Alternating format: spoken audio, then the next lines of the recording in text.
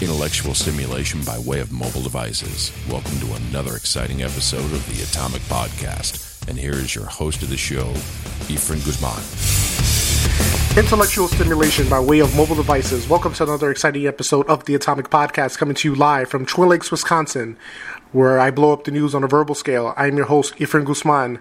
My guest today, he was a professional wrestler, he is an actor, and he is probably the biggest man I've interviewed so far. Ladies and gentlemen, Robert Maillet, right? Maillet?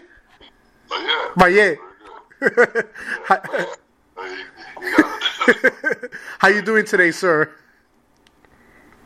Very well. Not too bad, actually. Before I start, how was your New Year? How was my New Year? Yeah. My New Year's Day, New Year's Eve? Yeah. How was last year overall, did you have a good year overall last year? I did. I had some interesting stuff happening, career-wise. I filmed Polar. Movie Polar that came out on Netflix a couple of weeks ago, actually, so that was pretty cool. And then not far from here, there's a park, say a theater. Yeah.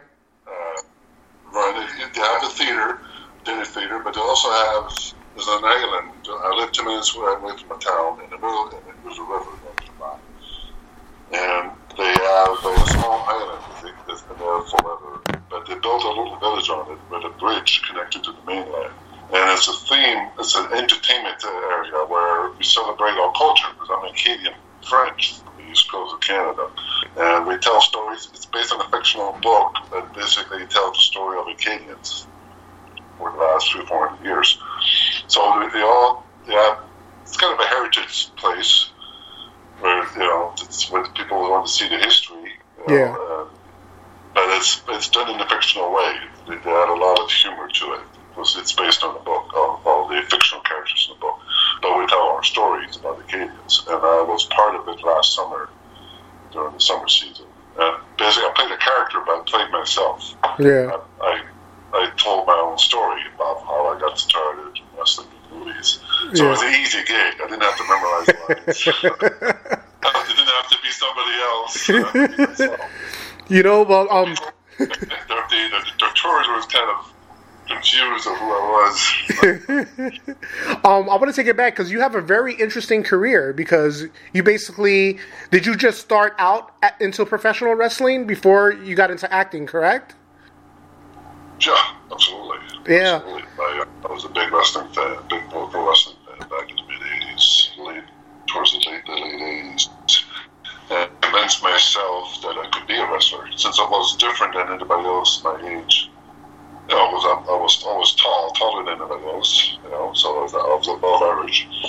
And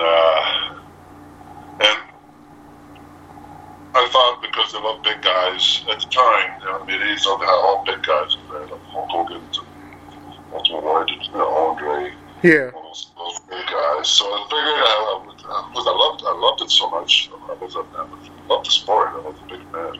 And I figured, well, if I love it, that counts, because you have to love what you do. And since I was not a big guy, I was a tall guy, big bone, but I was not filled up. I was only 16 at the time, so it was kind of skinny. But I figured, well, I would have a chance to make it as a career since I was a big guy. Mm-hmm. So they always treated me different growing up at home, So figured I was different than anybody else, but I could, maybe that would be a positive as a career in pro wrestling. But, I had a lot of encouragement from my friends, my family. So, it's not like it took time for me to convince myself to try it. It's a silly thing to do after high school to be a pro wrestler. It's not really normal, especially here back home. Yeah. Usually you find a career, you go to college, or you go, you find a skill, useful skill. Being a pro wrestler, it's totally out of the norm. But I loved it though. I had a passion for it. Well, what wrestling school did you go to? Did you go to a wrestling school?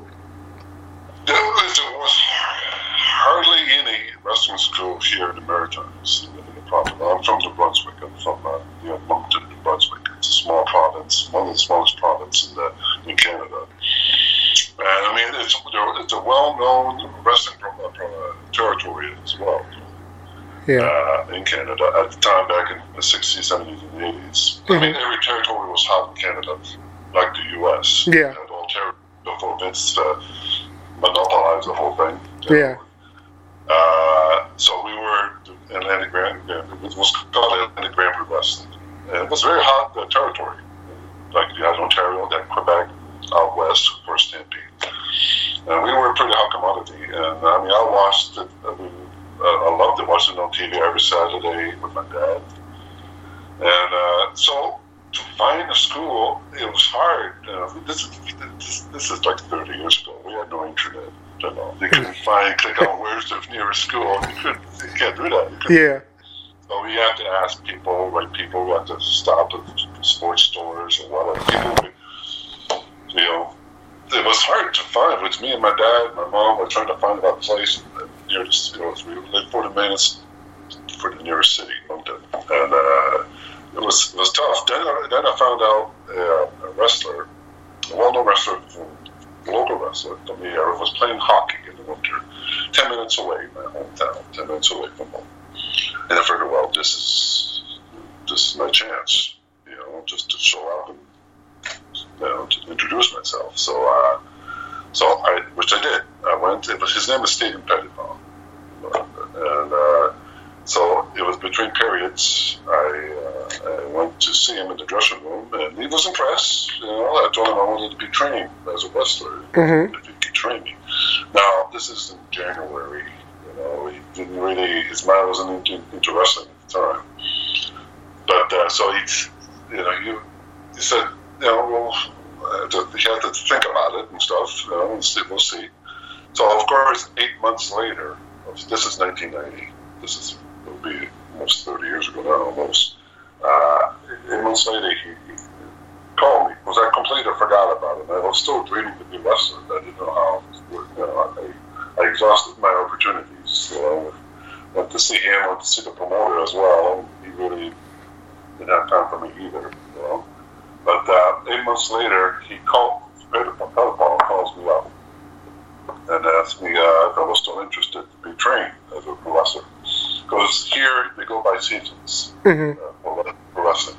Starts in May, goes into September, right before school starts. Yeah. Well, and for 3 months, 7 days a week, though. Different towns. And so at the end of the season, there were a couple of guys left the territory to go somewhere else, so they were missing some guys. So they figured, well, Stephen thought of me because they figured I was a giant, I was an attraction, so that helped, you know. Yeah. And they got a couple other guys, athletes from the area, from Moncton, from the city as well. So three of us, and so I got into it.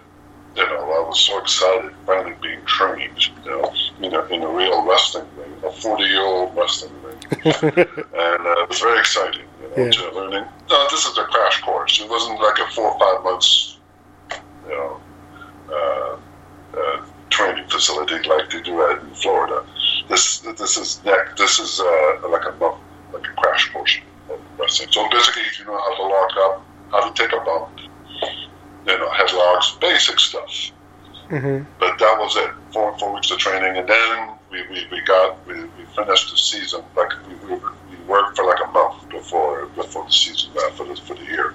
But I got my taste to be involved in wrestling. You know, toward the small towns. I've been to the air places I've never been before in the East Coast. So that's very exciting, though, being part of the world of the pro wrestling, because I was always a fan, and all of a sudden I'm finally doing it. You know? So I did my first match in my hometown in front of my family, my friends. I was super nervous, you know, but it was an exciting time, an exciting summer, you know, and so luckily, you know, people, I was convinced, trying to reach people that like Petitbon, trying to bug them so much that they came to me afterwards. So that's how it worked out. So I was very lucky. Wow. So you was doing that for a while, and you was wrestling in different promotions, right? USWA and promotions, right? And out there. USWA, USWA, that came with the whole WWF. Oh, okay. It came together. Because at the time, USWA was affiliated. Yes. Yeah. Oh, so how did you get involved in that? Did they had scouts look at you and they seen you? They did. This is 1996. Yeah. At the end of '96, this is in November. I got a call. Now, at the time, my career was low. I wasn't too busy. But the Maritimes here, the promotion shut down, so it was nothing here, really. Yeah. And then I've been overseas. Lucky enough, I went overseas, went to Japan and Mexico. But not enough to continue to be steady, So it was very frustrating. Again, I was in the same area that I had a taste of it, but I had no manager. Yeah. At the time, pro wrestlers, most of them do it on their own, so I figured I could do it on my own, but that wasn't a good idea. So I'm not a really good manager myself. But so I didn't really push it to help find some bookings and stuff. So I didn't, so I stayed home, and what I do home, I had to find work. So I was a bouncer. I had to bouncing at bars and stuff. So I did that for a while. Mm-hmm. So thinking I was wasting my time. So I loved wrestling, but I couldn't find a way to continue it and to go outside my norm, the province, or to go to the U.S. That was my goal. Yeah. WWF. But I got a call that November from Leo Burke. His name is Leo Burke. Leo Burke is a professional wrestler. He's local. He's from the Maritimes. From my area.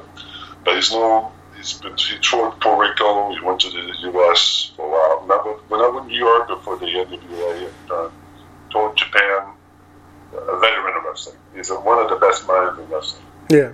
And him and their siblings were also wrestlers too. Four brothers actually were wrestlers. Mm-hmm. We're well known here, big faces. But Leo did a lot of time in out west. He knows the Hart family. He trained Brett the Headman Hart when Hart was a kid. He worked for Leo worked for his dad for Stu Hart. Mm-hmm. So he knows the family. And when Leo called, Leo was assisting Bret Hart to train new talent. Yeah. So at Bret Hart's home in Calgary, Alberta, out west. And so Leo was helping training new guys for the WWF. But Bret was still big at the time. Was champion of one of them, still a big star before the whole screw job happened. Mm-hmm. But so Leo told Bret about me. Bret was interested to see me.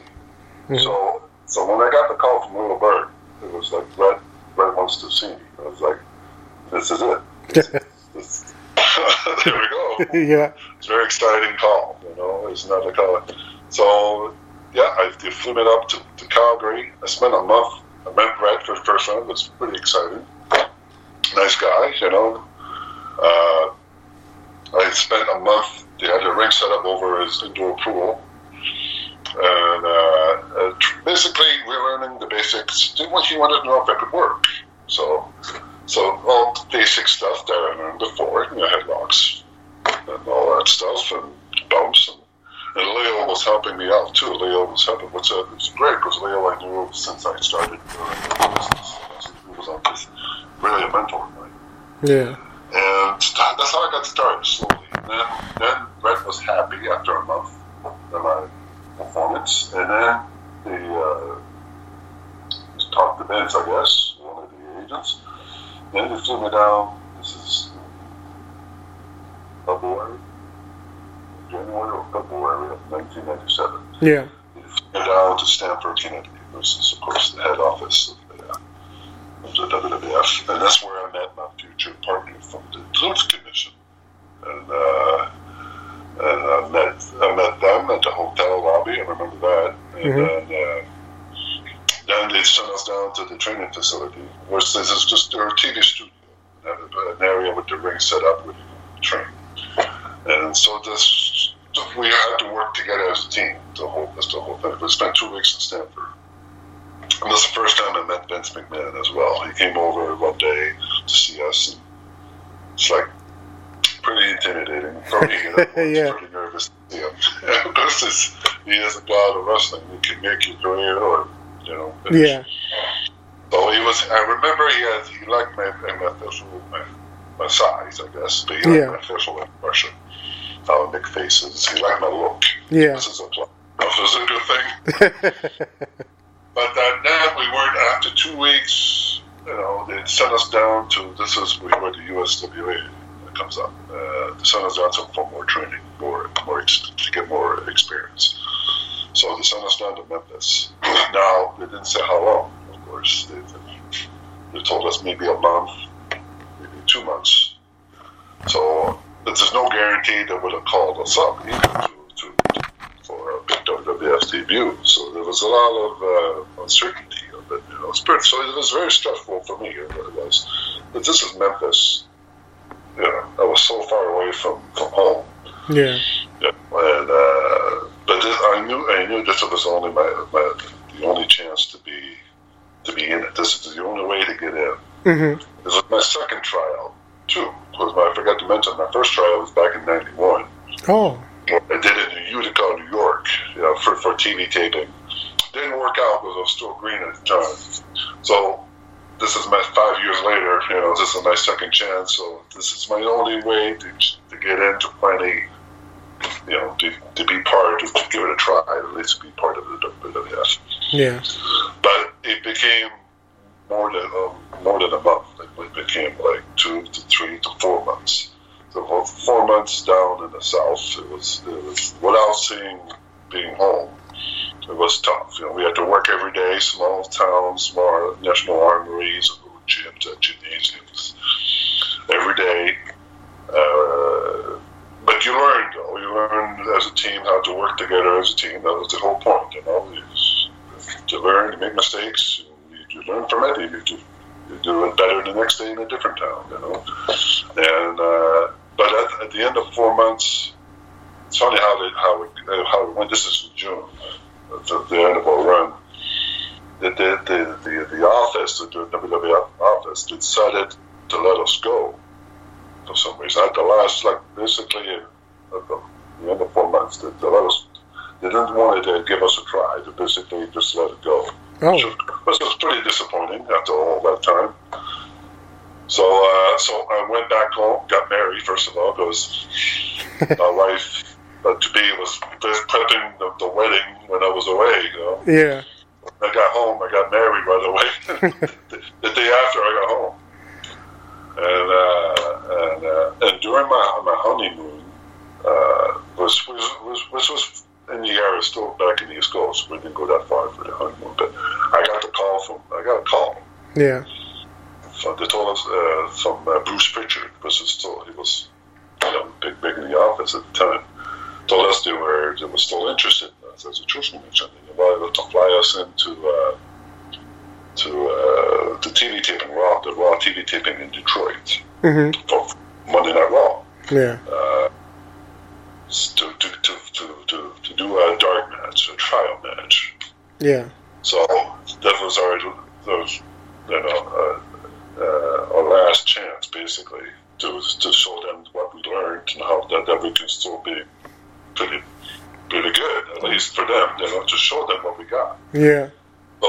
So basically, after a few days of honeymoon, I had to go back home and then fly out to Detroit. Then I met my Truth and Commission guys, partners. Yeah. And did our match. It was 3 against 3. We had our commandant at ringside, Robin Smith from South Africa. This is in front of not 30, 50 people like in Memphis, but in front of 5,000, 6,000 people at the Joe Louis Arena. So we were very nervous, obviously, because this was do or die. Yeah. So we worked out the match. At the end of the match, they were very happy with our performance. Mm-hmm. They only let go of Mike Halleck. Mike Halleck played was Tank. Mike Halleck was also Mentor years before. Yeah, okay. And they let him go, but he was replaced with a Canadian guy, actually from Quebec. That we got on very well with, Luc Poirier, who played Sniper. Basically, after our dark match, a week later, they flew us into somewhere in Idaho, I guess, for TV, from raw taping, and we got introduced to our contracts and signed up. So after 4 or 5, maybe 6 months, when I got the call in November '96, in June, 6 months later, finally signed up to the WWF. Which was pretty. I didn't know it was going to happen, but it worked out. So that's how I got started. So it's pretty cool, though. Pretty cool. So then from there, you was with the Truth Commission, and then they made you a singles wrestler, right? And then you went with the ICP from there too, right? Yeah, exactly. Eventually. No, with the Truth Commission, that year they had the whole gang's theme going on that summer. Yeah. They got us, you got the DOA, which we worked a lot with. Of course, they had the Nation of Domination. They had DX as well. Yeah. And then the Los Boricuas. Yeah. All the big team factors. Yeah. So, but that was not going to last forever with the teams, So of course it died off, and we did. And at the end of the year, they kind of split us up because they were pushing me. They wanted to push me as the next thing to work with the Undertaker. They wanted me to work. The office wanted me to work with the Undertaker. Yeah. So I was really taller, as big as Taker, or maybe almost taller than the Undertaker actually. So they wanted me to be as next nemesis, I would say, or work a program with him. Yeah. So they wanted to groom me up, so they separated me. That's where Kurgan came about. I was called the Interrogator. Yeah. Which was not a real name, just a title. So they thought about names, and Kurgan came out. Kurgan solid from a solid strong, Yeah. So give it Kurgan. And the comment at the time was reluctant to work well, because we were afraid he was going to get hurt, because he was not a pro wrestler, he was a professional actor. Yeah. So he was kind of a liability for him. So they replaced him with Jackal, John Callis. So he was a mouth, great, heat with talking, but he was also a pro wrestler, great wrestler too. Yeah. So Jackal came about. Yeah. And they gave me a push, and somewhere along the push, oddities came about. So, with the push, what? With the Parkers. Yeah. They weren't sure what to do with me after the push. The direction it was going, they weren't satisfied. So I was kind of in limbo until one night. This is WrestleMania 14. This is in the Shawn Michaels St. Austin with Mike Tyson, the referee in Boston. Yeah. And of course, this is the after party, WrestleMania after party. Yeah. Where they can bring you wives for that weekend. All the wives. We'll talk about my knowledge as well. So, of course, at the after party, they had a dance, they had music. And my wife loves to dance. And, and I usually dance with her, of course. Go to wedding receptions here. I dance with her, too. So, of course, she asked me to dance there. Which, I should have realized I was the only male wrestler dancing. All the boys were all sitting at their tables just staring at me. Like, what the fuck's going on? Like, what the fuck he's doing? Right? A dancing dance. They couldn't believe I thought there was a dancing dance. Apparently, now, this is what happened too. Vince was there, and Vince saw me dancing. He couldn't get the idea of dancing Kurgan out of his mind. And so that's what the whole oddity came about. Oh my God. We were heel faction. We were heel faction. Oddities. Yeah. with the Jackal. But when we got to turn those baby faces, I got the call. This is weeks later. I got the call from Vince Russo. Now my wife said Vince is on the phone. And of course, Vince.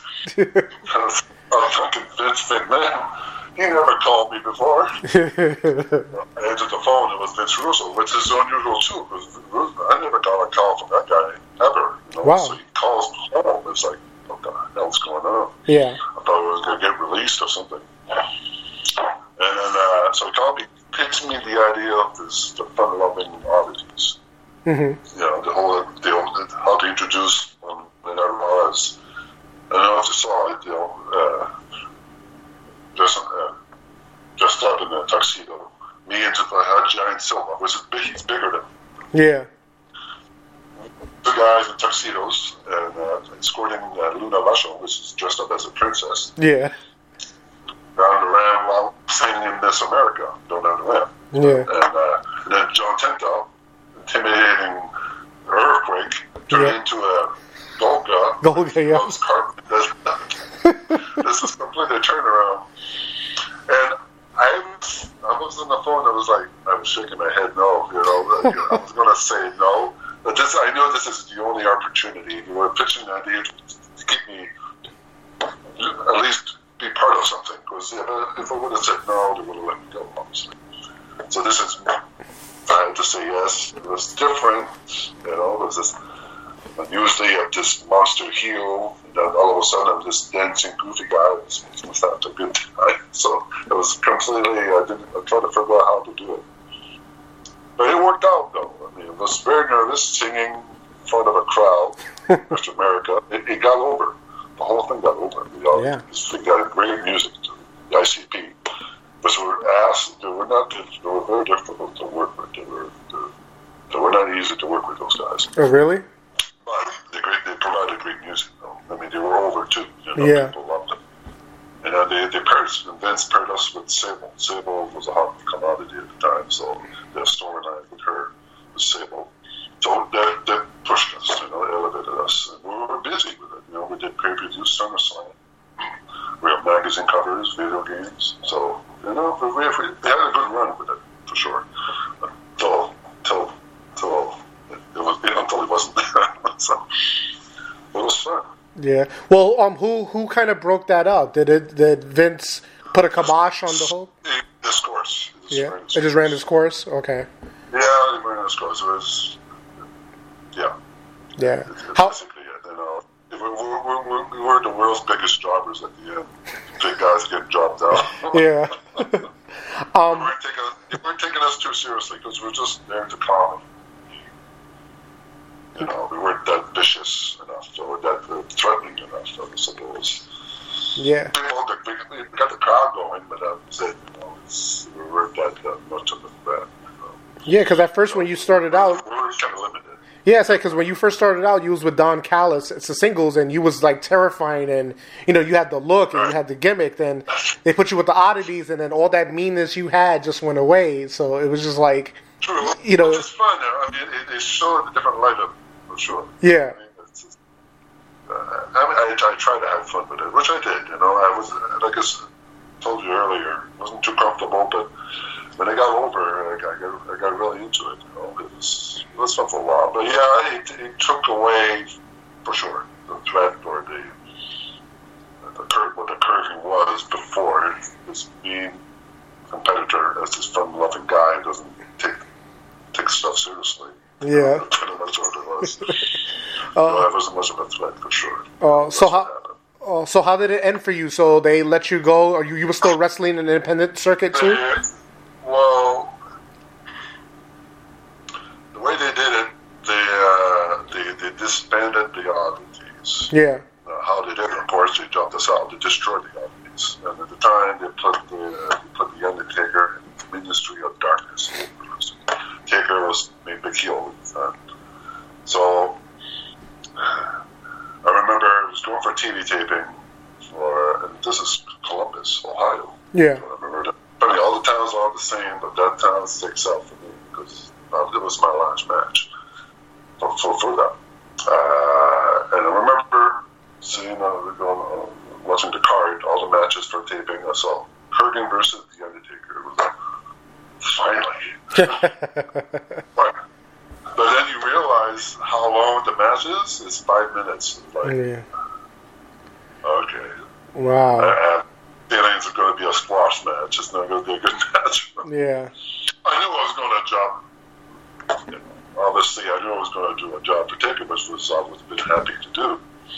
You know, because Taker is Taker. Undertaker is fucking. I would love to work with him and to do a job for him. He's the man.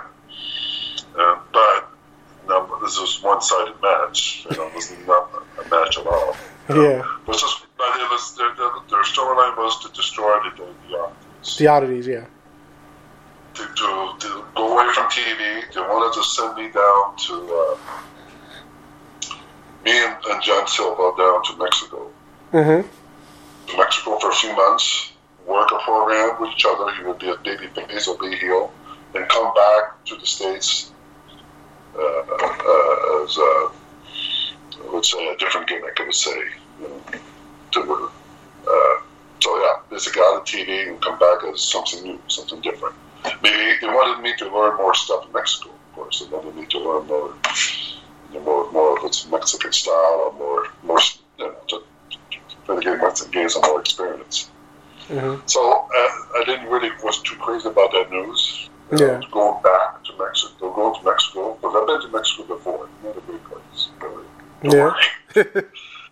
I've been there from the beginning of my career. To go back to it for 6 weeks, wasn't too crazy about that. Yeah. Especially I've been gone for 4 months, you know, the whole thing in Memphis. Now I'm going back for a month or 2 months down to Mexico. But they promised me they're going to bring me back, you know, as a repackaged Kurgan or whatever. So, all right. So my last one was with Taker. I did the best I could do, trying to make him look good. We're talking about the finish. I remember looking at me now. I'm not going to do the tombstone. I'm kind of happy he did. But I suggested the choke slam. Which I never took a choke slam before. I usually do the choke slam because I'm the guy. You know, no one's doing it to you. Yeah. But it's me. I never did it before. So I asked all the guys who are used to taking choke slams, like Edge, Christian, which are my friends, by the way. Yeah. How can you do a proper choke slam? How do you take a bump on the choke slam? So when the time came, you know, it was, first of all, working was an experience. I was in the ring first, of course, with the whole oddities thing. And then the whole, you know, Taker came in, the lights go down, the big ball, the fucking smoke. And he comes in. It was, I know it's a work, but it's very intimidating. So to go and see him then going down the ramp. The lights of the gong. Very, I was marking out, you know, but finally working with the guy, it's surreal. It was real surreal working with the Undertaker in the ring finally. But it was a short match. So I went up when the time came. I jumped up, I pushed up, I made it look good. He was very impressed, happy with it, and all the rest of the other teams came in and jumped that dog. They all got beat up by the ministry. That was it. But yeah, Taker was impressed. He was happy. That's what I wanted to make him happy. The last impression. Yeah. Match. I wanted to make it a good impression. So yeah, so I went down to Mexico for a few weeks as a heel, working with Silva. It was very tough working for Silva. He's not an easy guy. He's a big, freaking giant, strong guy. You know his strength. You know, it's stiff. I work stiff, but he works even stiffer. Even stiffer. And I came back home after 6 weeks. I came back home. This is in July, so that was '99. And I got a call from Bruce Pritchard. Again, Bruce Pritchard called me up a couple of years ago, give us a second chance. Well, this time the call was to let me go. And they let me go because maybe for some reason they weren't satisfied or whatever reason. Yeah. They let me go on the phone. So this is not a call I wanted to take or wanted to hear.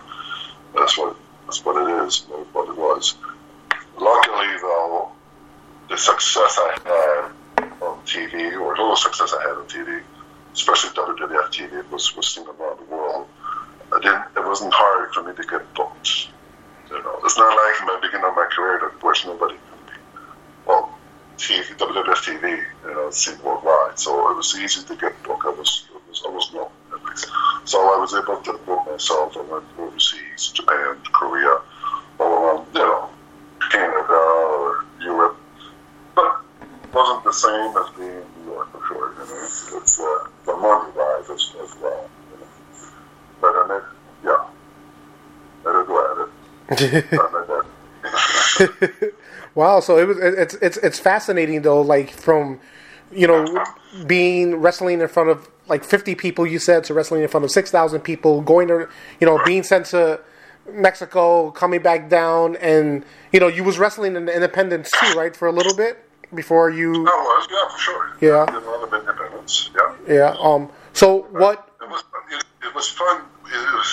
You know what? It was fun when I first did my first match after I was released from the WWF. I did my first match back home in my hometown, back to my first promotion where I started. It was fun. Yeah. It was fun because it didn't really. When you work for the WWF, it's very stressful because they only give you like a certain amount of minutes time for raw taping. So you couldn't have a proper match, really, And so it's very stressful, and trying to get yourself over. But finally, when I did my first match at home, in front of maybe almost 1,000 people, which is a pretty good crowd for us, considering for an indie show. Yeah. It was fun. It was just my stress. It was just it was just relaxing and fun to be there, even though it was not the same level, but still. Yeah. It's just the pressure was off. Yeah. It was a great summer. Well, turned out to be not a good summer, let go by the WWF, but still, working with Independence, I had a lot more fun being on the road with the boys. I was really confident in my own work as well, at the time, too. I gained a lot of experience, and I had fun in the ring. It wasn't that fun with the WWF. Really. I did my best, but it was stressful, like I said, Yeah. Didn't know how I was going to get over it, but afterwards, it was cool. I made it fun. Yeah. It was less stressful. Yeah. Oh, so what made you, I guess, retire then? Like, did you have an injury, or you just stopped, or? No, I continued. Funny enough, I continued wrestling. At the point, I got tired of touring. I had the feeling it wasn't advancing my career. I wanted to do a comeback in the WWF, another run at it. I even flew myself to Calgary on a plane, and we were doing a taping. Yeah. One taping and Smack taping in Calgary and Edmonton, and met Jim Ross, and they were still interested in having me, but I don't know.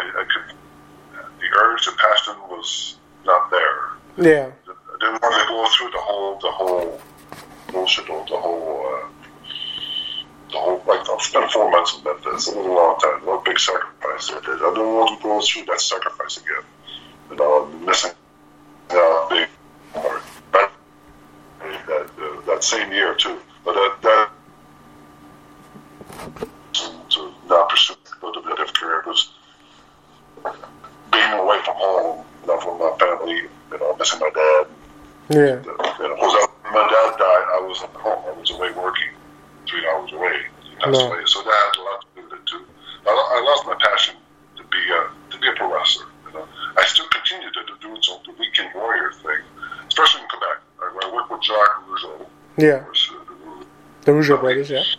Yeah, he was a big time wrestling promoter at the time. He was promoting family shows. Mm-hmm. He had his students, his wrestling school, he had his own students, he had his 2 of his sons wrestling as well. And so we were good friends. He got me started too. We were doing it for a long time. Did shows for him a long ago. And he brought me out. So basically, to do shows in Quebec, all over Quebec. So we'd take care of me. They would fly me down, have matches on the weekend. I had a full-time job here at home as well. I had to pay the bills, so I had to work at a manufacturing company making working sheet metal. Yeah. 10 minutes at home, so it was convenient and it was steady work. Better than wrestling. Wrestling wasn't that steady, Yeah.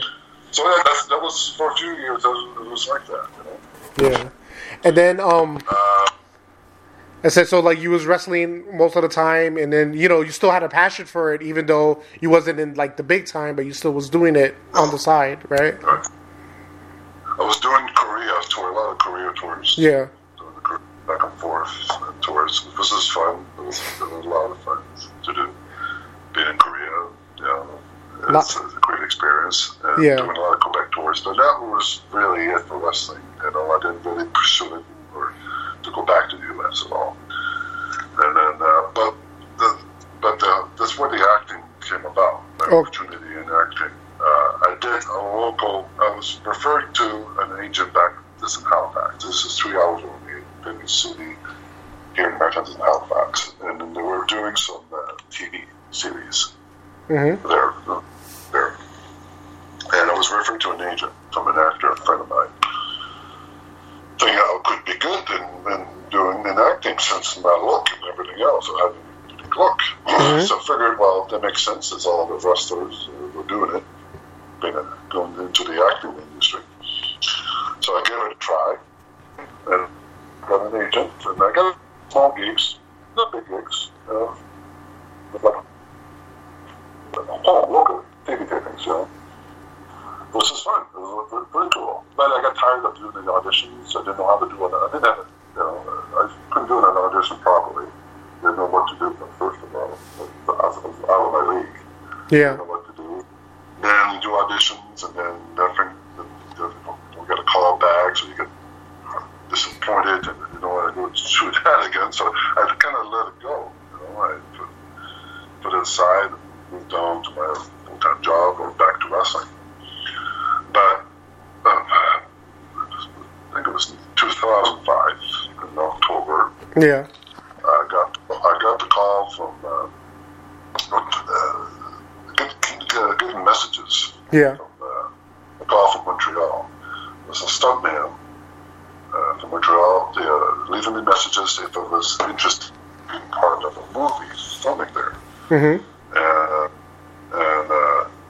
they didn't. They were very vague. They didn't know, say, what studio, what movie was in it. Very vague about warriors fighting with swords. So I thought low budget. I wasn't that interested.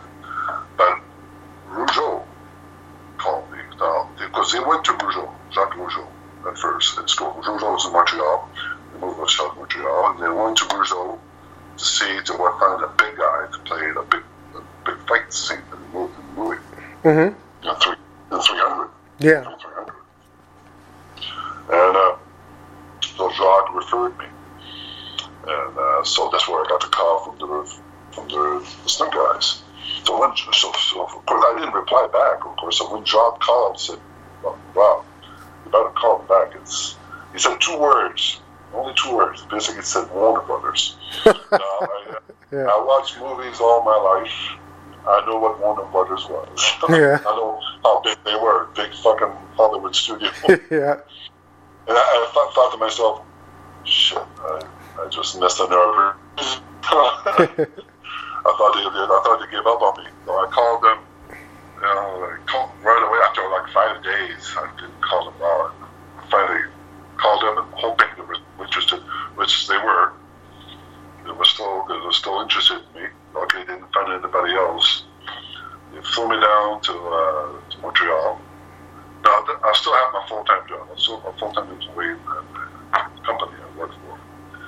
So I had to take a day off to fly me down to Montreal to meet the producers and the director and the stunt guys. They wanted to know if it was big enough. But they were auditioning all the big guys before me.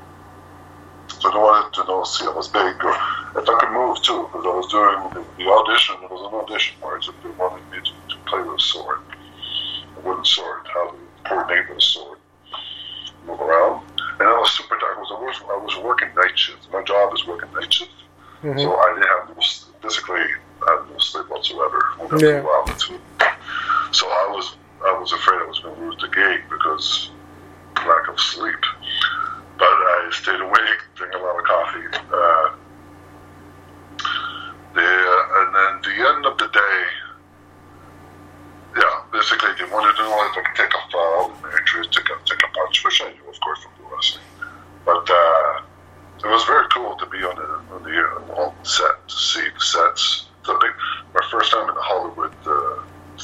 This is very exciting. They call it feature, big budget movie. Yeah. At the end of the day, I remember the stunt coordinator and the producers decided my fate. Basically, they wanted to take my T-shirt off to want to look my T-shirt. So it was pretty embarrassing to take a T-shirt off in front of everybody else on the set.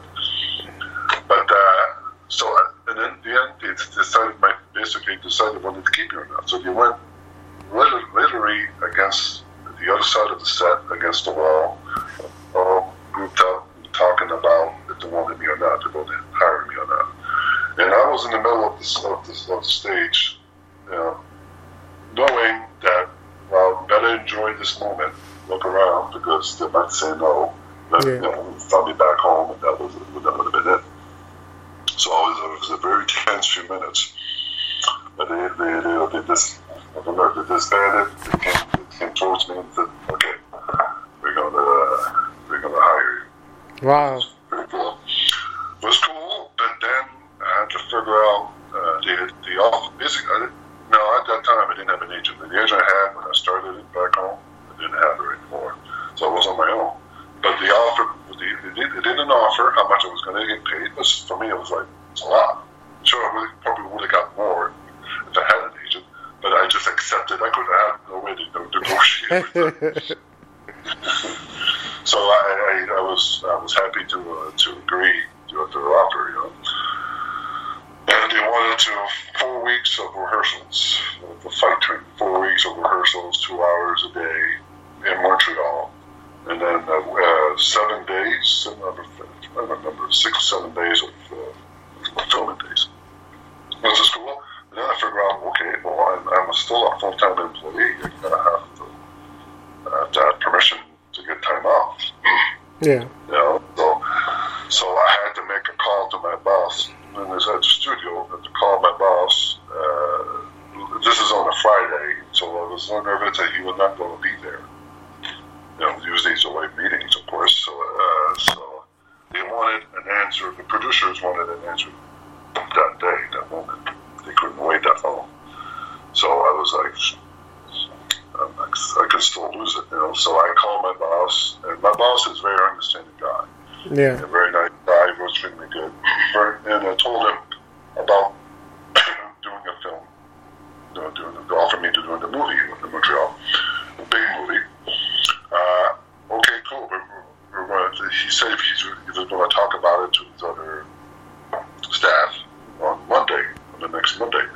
So, of course, that couldn't happen with me. So basically I said, no, they need an answer today. I basically said this is one time in a lifetime, blah, blah, blah, blah, to the whole spiel story. Yeah. And he understood. He said, okay, no problem. Say yes, do it, and then we'll figure it out afterwards. So that's how I got started with 300. That was very exciting, very cool to be part of the whole filming. Wow. A lot of prepping time for makeup. I was very mortal. You've seen the movie, right? Yeah, yeah. Well, I was covered in latex for 5 hours of prepping for makeup on the makeup chair. Long hours. That's very, very cool, though. I mean, they treated you pretty good. I mean, on it said we had a masseuse, chiropractor, a fitness trainer, of course. Wow. And then great food. Catering was amazing. Working with Gerard Butler, all the big stars. Yeah. It's very exciting. Oh, so it was a great experience being in my first film. And, of course, the movie, now, when I was done, I did my last day, flew me back home, back to reality, back to my old job. Yeah. They treat me like a king, and all of a sudden you're back to your... You're back to being job. 10 feet low. It does. That happened a few times, of course. Yeah. Especially on Sherlock Holmes. So the same thing. Sherlock Holmes, I did in London for 2 months, treated like a king, and then back home and back to your old job. It's like, yeah, it hits you. Well, it's not a good way. Yeah.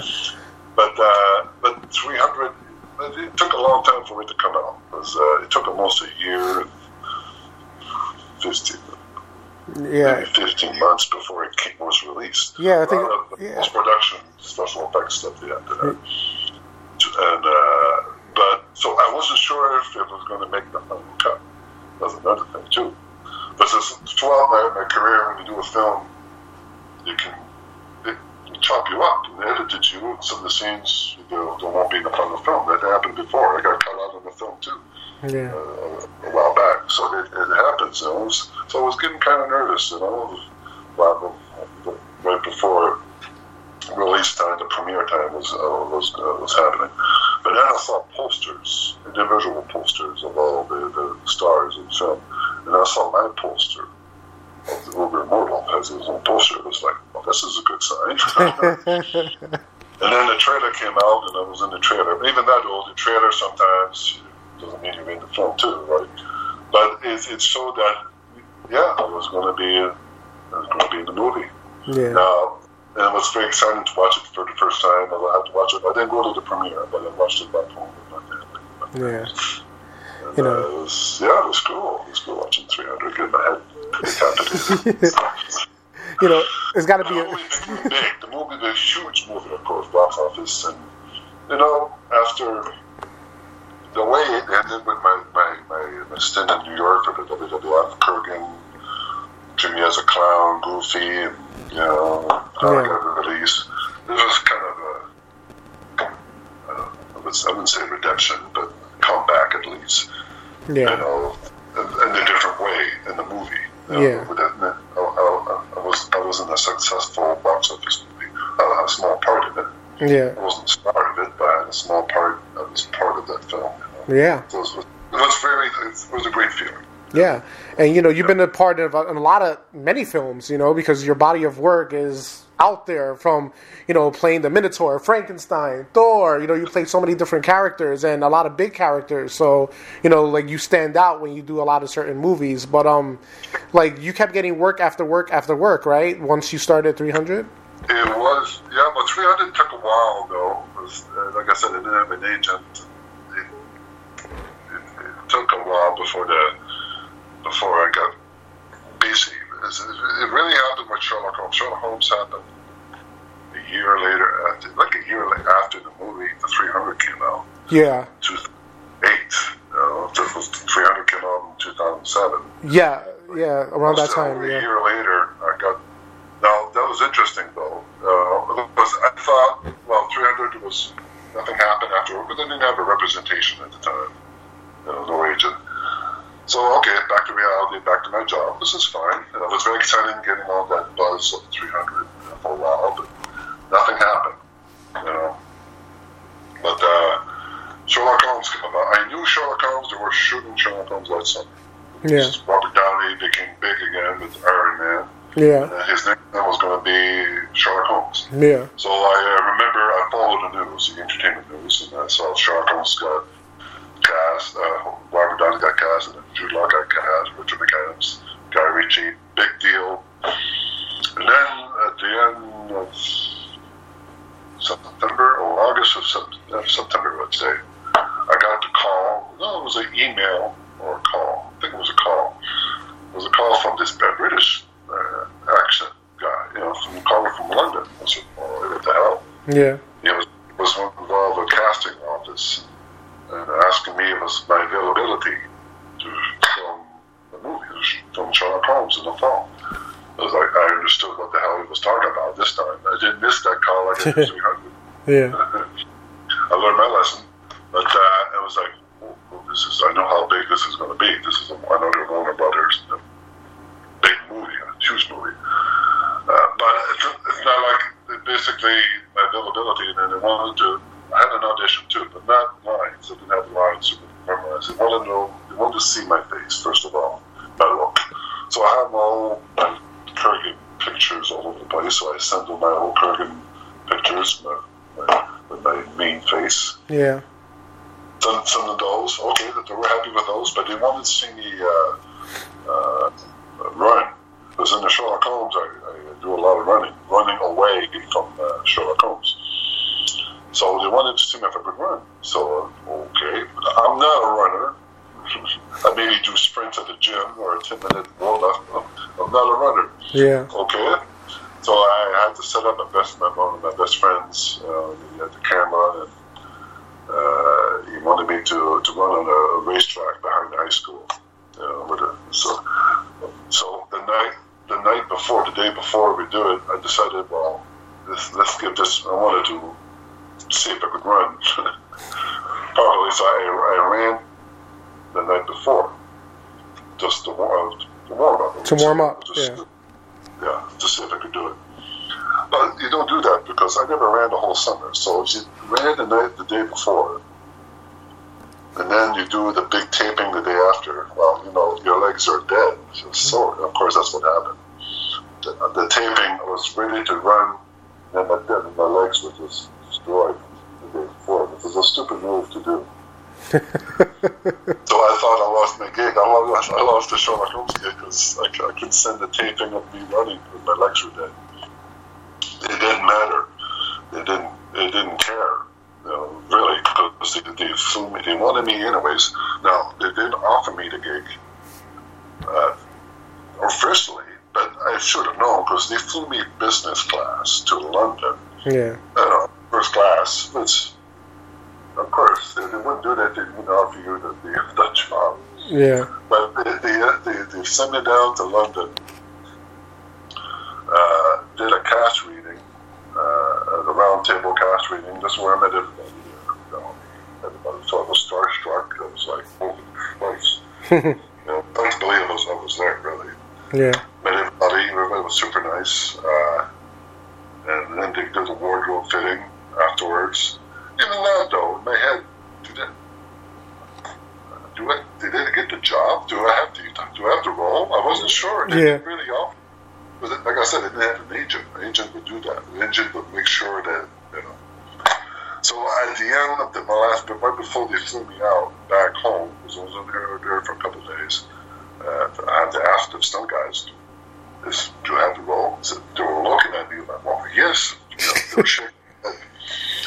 So I had to confirm it was. But so I spent 2 months in London, all over the country filming the movie. It was very exciting being a tourist, and working in that film with those guys, with those amazing actors. Had a great role.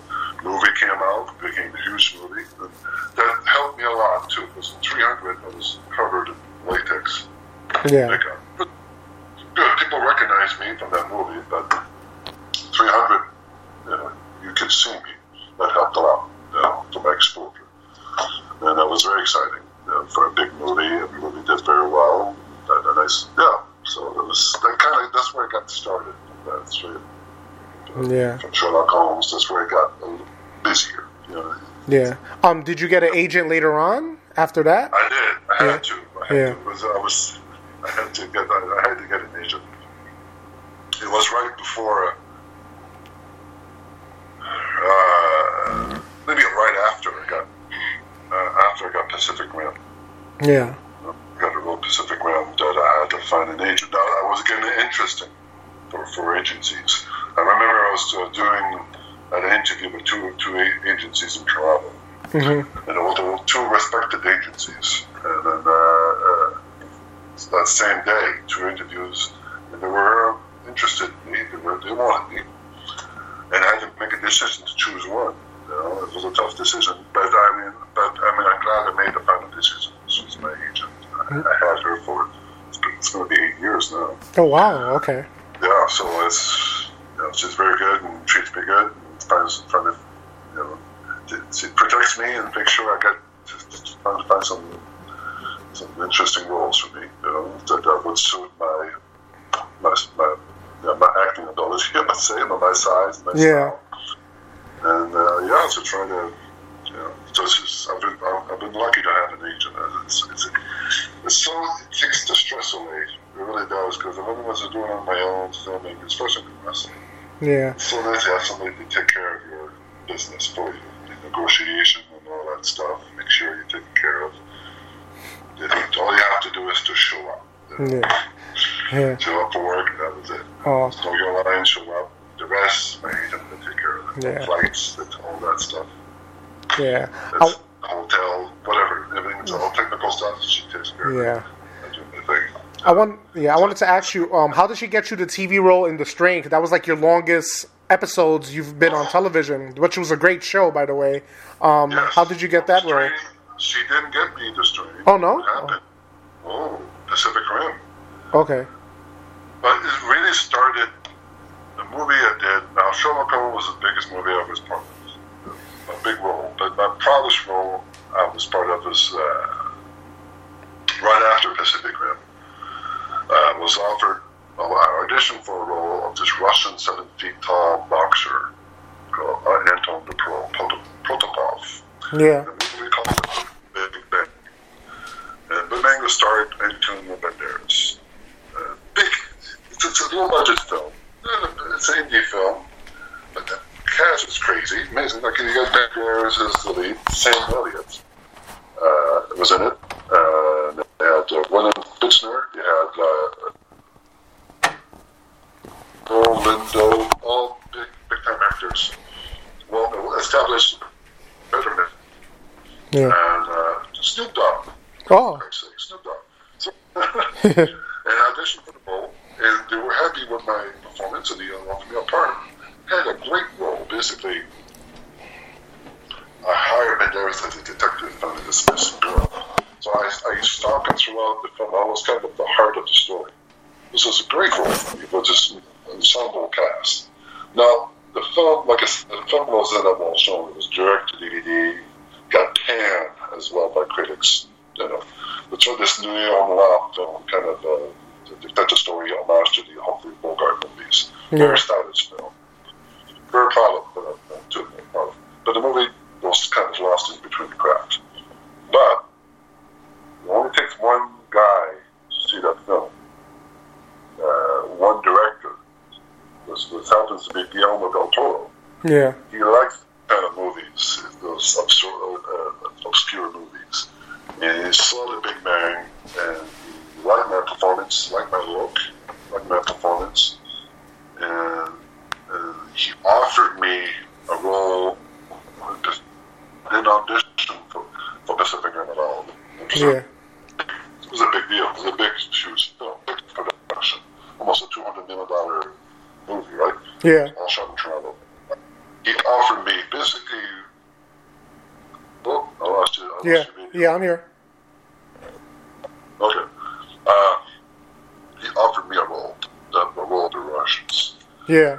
And so it was awesome. Yeah. Awesome to say yes to, you know. And then I did Pacific Rim, and afterwards, because Guillermo was involved with The Strain, he created books. He co-wrote the books. That's his story. And he was producing The Strain in Toronto. Mm-hmm. And after the experience working on Pacific Rim, he offered me the role as the master of The Strain. Wow. So, again, from the Big Bang, you know, it opened a lot of big opportunities for me. Being on the master on The Strain. This is very exciting because I knew of the comic books and stuff of The Strain, and then when I got offered the part, I read the books. I read the whole trilogy of books, and said, this is a badass character. He's the villain. He's not a henchman. He's the bad guy. He's the one who starts the whole plague. Yeah. You know, so it's very exciting to play the mask, being a badass villain. Yeah. But a lot of time, a lot of very heavy work. Very heavy makeup. Yeah. Well, makeup was 2 to 3 hours of makeup, which is not too bad. Yeah. But the wardrobe was very heavy. I had to wear a cool vest to keep it cool. Yeah. With ice cubes and stuff. But it was very exciting to play that role. Amazing cast too. The casting of that show. You know, Stoll, what's his name? Corey Stoll. Yeah, Corey Stoll. Yeah. And I made friends. Well, Kevin is another guy, Kevin Durant, who played the. Yes, Kevin Durant. Yeah. Well, Kevin Durant. It's funny though. When I was shooting Pacific Rim in Toronto, I was just an idea off. I went to the gym, going back to my hotel downtown. And then I see this guy walking beside me. I recognized him, of course, because I've seen him during the movies throughout the years. Mm-hmm. Because he does stick out. He has a unique look. He's a big guy. So I recognized him right away. I knew he was Canadian. I stopped him and introduced myself. I think he recognized me from Holmes and Sherlock Holmes. So we had a great chat. Nice, super nice guy. So I chatted for a few minutes. I think he was there for shooting Resident Evil. Yeah. So we chatted for a few minutes, blah, blah, blah. Good to meet you. Hopefully we'll work together or something, something of that nature.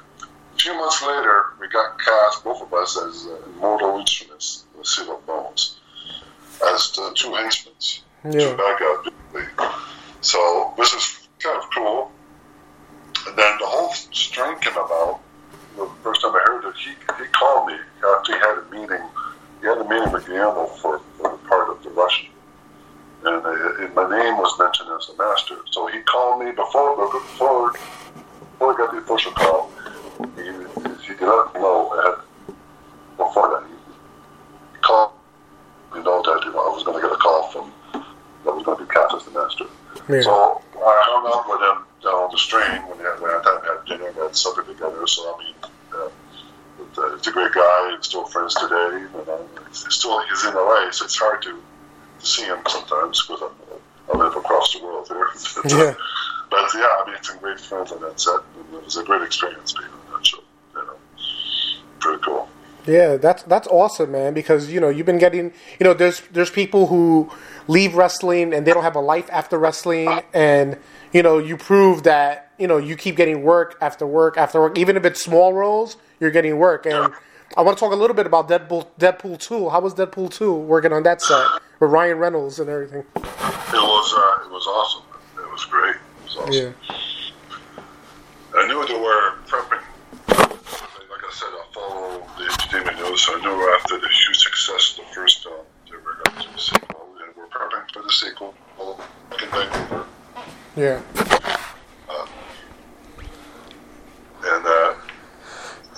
I was there. I was in Vancouver for another film. Game Over, man. Yeah. So I had a small role as one of the goons, mature, goofy comedy. Yeah. For Netflix. Yeah. So I was in Vancouver for a few weeks. And then I got my agent sent me an email that this director wanted to meet me in Vancouver for a film shoot in Vancouver. Now, they didn't say the name of the movie at first. It was a working title. I think it was a working title. It was The Love Machine. Yeah. So Love Machine, what the hell? I had no idea. I had no idea what it was about. Until I got a couple more emails, more details afterwards about the director, the name of the director. And when I saw the name of the director, I knew it was Deadpool because the director was David Leitch. Yeah. David Leitch, I knew him from 300. I worked with him on 300 because he was a stunt rigger, a stunt guy, a stunt double too. On that film, he worked for the LA team because there are a lot of different teams. The LA team, which was it was the leader of the whole thing, the stunt coordinator from LA. His team.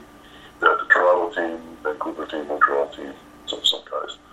All the stunt guys in that movie. But David Leitch, I work with him. Basically, I'm the one who kicks him. When I have to remember, I kick one of the spikes in the body of the dead bodies. Yeah. I kick him. He flies across the sky, but that was him. That was David. I had this picture on set with him in my living room for years, And then I see David Leitch on the emails, like, okay, this is interesting. This is Deadpool, so this is cool. But the meeting now, is it a meeting? Is it for an audition? Is it? I have no idea what the meeting was going to be about. So I wasn't sure if it was an audition or something else, or if a role, or I had no clue. So basically they picked me up. It was like 20 minutes away from my hotel, where the studio was, it was from Deadpool. So they picked me up, they drove me down to the studio, met David, this is like 12 years later. First time I met him since 300. So it was, how are you? How you been? Congratulations. All that little chit chat before, and then right away he offered me a small part, as a sluggo in the prison scene. And he said it was going to be funny, and I was going to punch a kid in the face. Small scene. He said it was going to be a small scene, but not big. But he asked me, do you want it? And then right away, without thinking about it, I said, yeah, sure. Without thinking. Well, given the day to think about it, I said, yeah.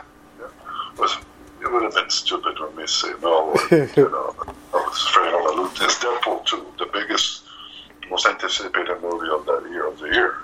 Yeah. Working with Ryan, a horrible movie. You know what I mean? Working with Ryan Reynolds, those big names, it's like I would have kicked my ass if I was sitting there and lose that opportunity. Yeah. So I was very, very excited. I met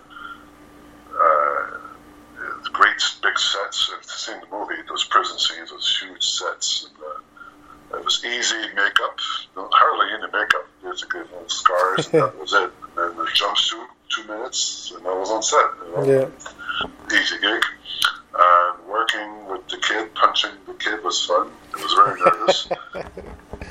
Because the punch was really close to his face. And I told him about the Robert Downey Jr. incident where I punched him in the face too. Wow. By accident. Yeah. It was an accidental punch. Yeah. He's fine now. He's okay. He's doing his adventures. Oh, man. They're saving the world. But, and then working with Ryan Reynolds was very awesome because I didn't have a lot of time with him. He's a busy guy. He's all over the place. But I managed to say hello, the makeup trailer, and on set as well. Very funny guy. Kept pinching different lines for the kid to say to me to insult me. Yeah. It was hilarious. And then we did a big fight scene with his stunt double. It was a second unit in the trailer, in the transport prison truck. Yeah. Which was finally cut from the film, the final film. Which is fine. I'm happy because at least they kept the prison scene, which is the best part. Yeah. But that was great experience working on that. For the short time I had, I had a few weeks, it was fun. And spending time in Vancouver, I love Vancouver. Yeah. Bicycling around a park in the summer is beautiful. Awesome. But it was a great time working on that movie. Yeah. Robert, do you have any regrets in life? Any regrets? Regrets? Yeah. I suppose, but no. No regrets? I mean, regrets. I wish I would have stayed a bit longer. I would have learned more about the wrestling in terms.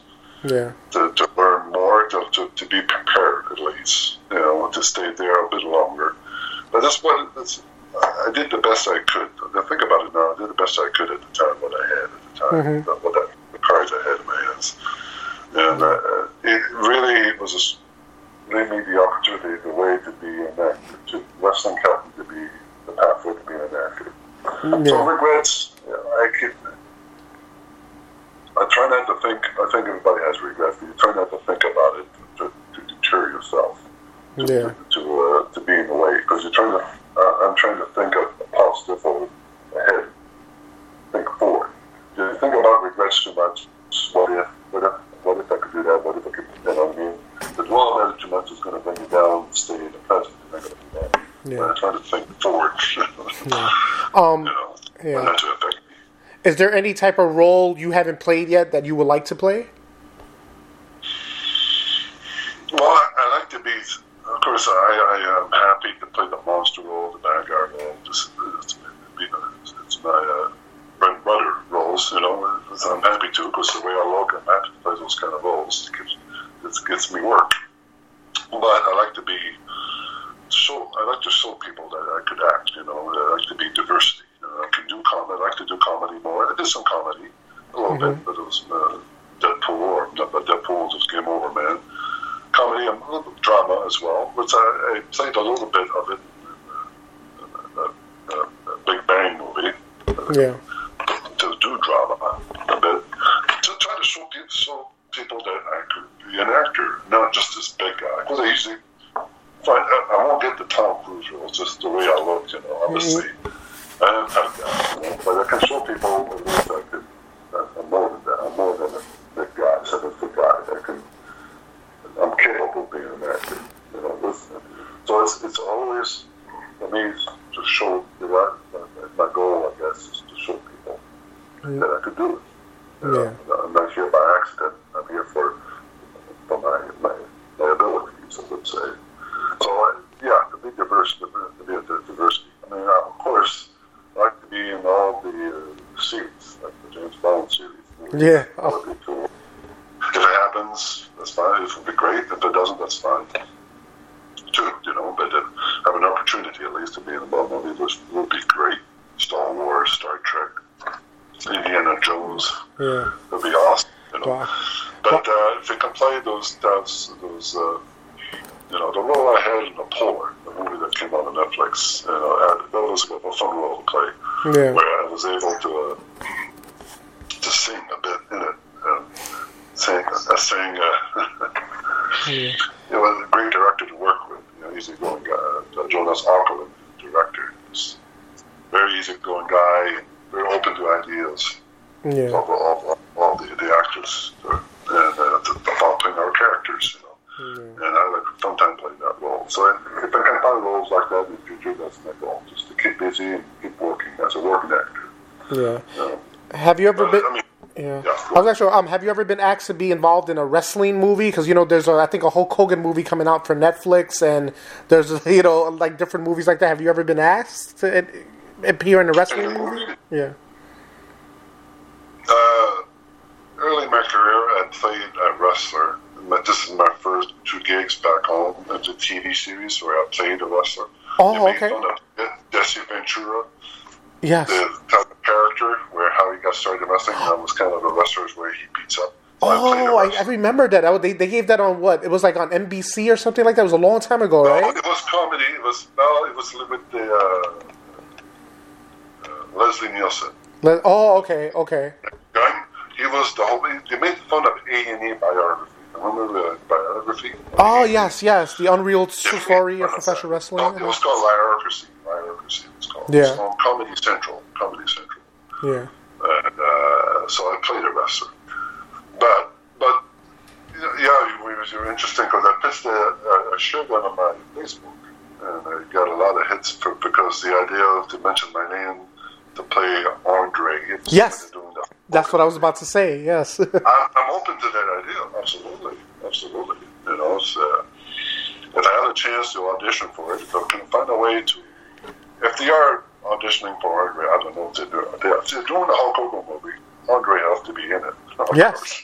You can't have the Hulk Hogan movie without Andre. I know they're doing it early in his career. Yes. That's what I read. With Chris Hemsworth. Yeah. With Chris Hemsworth as Hulk Hogan. Well, Chris, they're doing the early part before it becomes big, right? Yeah. Hulkamania, right? So it'd be early in his career. So, of course, Andre was always around in his Hulkamania's career. Yeah. So they would have, to have somebody to, I'll be happy to audition and try out to be Andre. Yep, you would be perfect. My wrestling background, I am French. Yep. But, just throwing it out there. There's similarities, the big guy, small guy. My background, I'm a professor, experience, so that helps too. Yep. Would you shave your beard though? I shaved my head. Yeah. And my hair bleached blonde. Yeah. I did a lot of stuff to yes. Yeah. Oh. I have no problem shaving it. Beard grows back when he doesn't. Yeah, I like that motto. It's true. I don't care. I can do anything with me. I don't care. But I'd be happy to play that. Who knows, But be happy to have an opportunity to play that. Yeah, Robert, I know. Chris Hemsworth would be awesome. Yeah. We'll see. Yeah. I know you've been married for a while. I want to ask your opinion. What's the key to a successful marriage? Wow. Well, the love has to be there. Yeah. We love each other. We respect each other. She's smarter than me, So, but we just listen to her. Just respect. It's not. just give it. Basically, we have to be free to do stuff at home. And what she has to, so she wants to do. She has her career. Yeah. My career. You can't be in the way of that level, and you have to respect the freedom as well. But love each other, try to do stuff, and make sure you have to be a best friend too. It's tough though. We've been married for 22 years. Wow. I knew her since about 24 years. Wow. Since I met her, really. We got married 2 years later.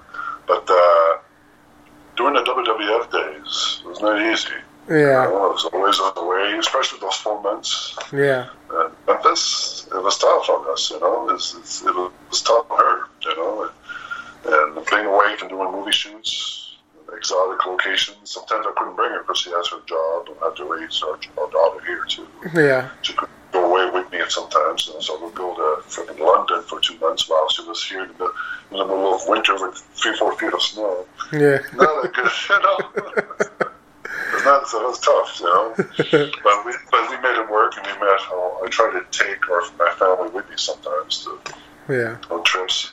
Well, my working trips, I guess, when I go away, So I try to be part of my experience. Yeah. Yeah, so it's very, very. You got to be supportive to each other. That's very important. I want to be remiss to ask you. Do you have any crazy wrestling road stories that you could share? Crazy wrestling road stories. I'm tired right now, so I don't know if I can think about it.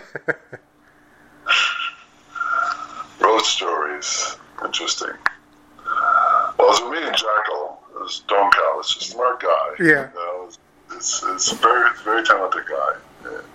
We're on the road somewhere in the States where we're doing the WWF thing. What's the you're from the States. The chain restaurants, fast food with the big boy, Big boy restaurants, okay, in LA. Big boy restaurant. Yeah. But they had the little big boy. Like the mascot, right?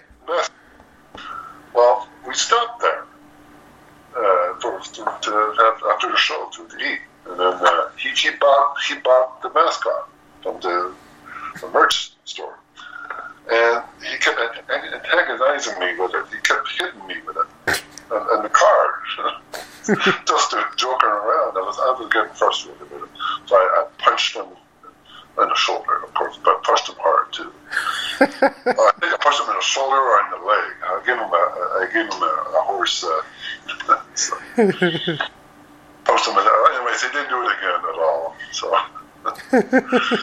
so you can get pretty frustrated on the road. It's long hours on the car. Yeah. So you can get in each other's nerves. But, no, we got along afterwards. He's okay. He's still alive. But no, on the road, I mean, crazy story. I was there for the Montreal screw job. Oh, you was there for that? Yeah. I was there. I was a witness to that, the whole mayhem. Oh. In Montreal. It was unbelievable. No, not unbelievable, but an unforgettable night. Yeah. Something to see, because I was in the dressing room. Me and Barry Buchanan was my partner in the Truth Commission. We did our match, our first big match in Survivor Series with the Truth Commission. We got us over.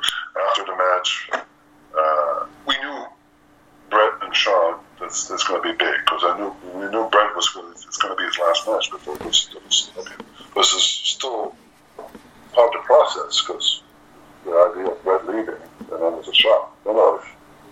So you're watching in the monitor backstage, and then we saw that stupid finish. That finish, like out of the blue, was like me and Barry kept looking at each other like that's not good. That can't be right. Yeah. Let's get the fuck out of here before the fun. It's the van, because they know it's good. It was like a shocking moment. So we went to the dressing room, and of course, in the dressing room, that's where Brett was there, had his stuff there. And that's what Sean had his gear there too. Yeah. So we got our gear, and then the agents told us to stay, because they were afraid that because they fought before, 2 months before. They really hated each other. And they would need us some guys to keep them apart. So he asked us to stay. So, like, thank you to getting us involved in that shit. You know? Especially with Brett. With Brett helped us a lot. Yeah. My career, you know, especially in the Calgary. Brett helped me to get into WWE. So I didn't want to be in the way of that. But I didn't have a choice. So I remember Sean coming in and denying the whole thing. It's not me. It wasn't my fault. Didn't know about it. Blah blah blah. Of course, he knew about it. Yeah. Years later. So, and then Brett comes in after he destroys the set there in the ring. Comes in and then very silent, very quiet, pissed off, of course. Asking Sean if he had anything to do with it. And Sean denied it. And then and that was it. Nothing happened. So Brett took off his gear and went to the showers. Then that's where Vince comes in. Because Vince was hiding in his office the whole time, and the Undertaker was pissed off. He was mad. Basically, he forced Vince to get out of his office and confront Brett.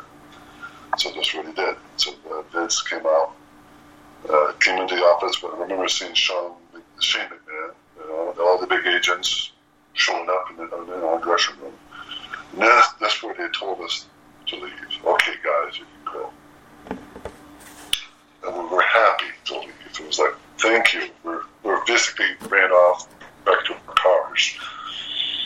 I remember seeing, when we got to the cars in the arena, I remember seeing Vince with his entourage stagger. So I'm assuming we didn't know that he got punched by Brett, but we didn't know, had no clue. Yeah. Until we got to the hotel. We got to the hotel, and that's where the boys were there, and that's where they told us that Brett punched him and knocked him out. It was like an unbelievable night. It was a surreal night. It's like, minds were blowing. Wow. It was a big weekend, The next day, we had a big meeting with Vince for Raw TV taping and all around, and told us about what happened, had to be done, blah, blah, blah. Business was business to do. It was just surreal. It was this tough without Brett being there. Brett was a mentor. We were always asking for advice, but he wasn't there anymore. He was with WCW. So I'm very happy to tell the story because it was cool being part of history. Because people still talk about it. Yeah. It's weird, though. So They still talk about it. Yeah. Some people thought it was a work. Some people thought it was fake, or it was staged. It was real, right? It was real. It was real. Yeah. It was real. It wasn't a work. I mean, it could have been. It was too perfect to be a work. Yeah. You couldn't make it a work. It would have been so phony. Yeah. It was real. I mean, I was there. There were a lot of emotions. I knew people who were involved in it, like the family members of Brett, which I knew, and it was very heavy on emotions. So it was real. It was real emotions. Yeah. It was tough. I'm happy they got long afterwards. They got the passes things left years later. But it was not a great night. Yeah. I'm happy I got to see it. At least I was there. Yeah. It was tough. It was tough to watch the deterioration of the relationship. Yeah. But there you go. That's a nice story. Oh, Robert. So winding down with you because I know it's late for you. My final question for you is, what would the Robert of today tell the Robert of yesterday? Good question. Stick to the gym. Take the gym. Stick to the gym. I was in the gym. No, seriously, because at the time, I learned something else, learn another martial art or a background. And then that would help your wrestling thing. Would help, that if you have a background or something of wrestling, virtual wrestling or martial art, it will help your professional wrestling career. Or I was going to. Sometimes you go to the gym and you get lazy. No, but and you don't go at all. So basically, I tell myself, stick to the gym, stick to it. but no, just I would probably tell my young self, just continue to be yourself. Don't pretend. Because that helped me a lot too. Not pretending to be somebody else. I'm a very grounded guy.